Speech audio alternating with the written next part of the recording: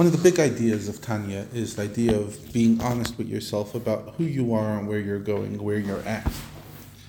And that means getting sad based on the fact that I still have negative impulses, says the Tanya, is actually conceitful. It's ego. Why? Because this person does not know their place. They're distressed that they haven't reached a level where they're no longer tempted, when there's no longer impulse, when they would be at a level of a tzaddik to whom such foolish thoughts surely do not occur.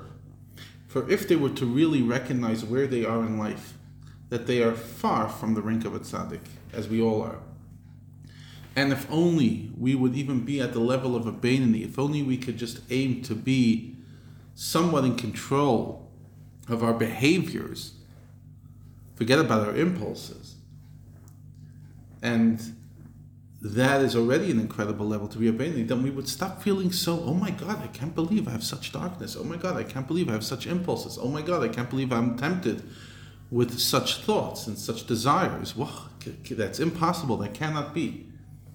But this is the purpose in life.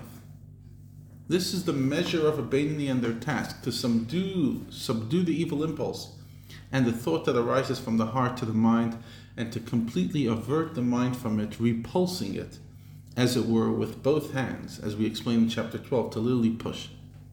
In other words, the evil in the soul of the Beinoni remains vigorous.